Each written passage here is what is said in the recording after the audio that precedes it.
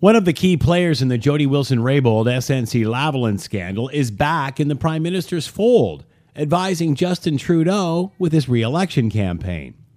It was slowly leaked out over the weekend that Gerald Butts would return to Team Trudeau in hopes most would be too busy with summertime plans to notice.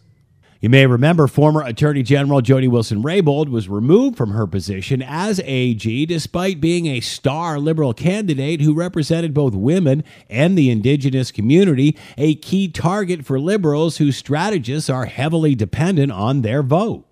This made the demotion even more suspicious. Why would Trudeau fire someone of such character and value to their brand? She eventually left the party to sit as an independent.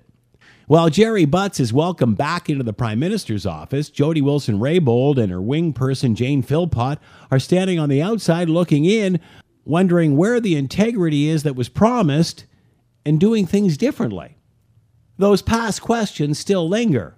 Why was Jody Wilson-Raybould demoted for failing to cooperate?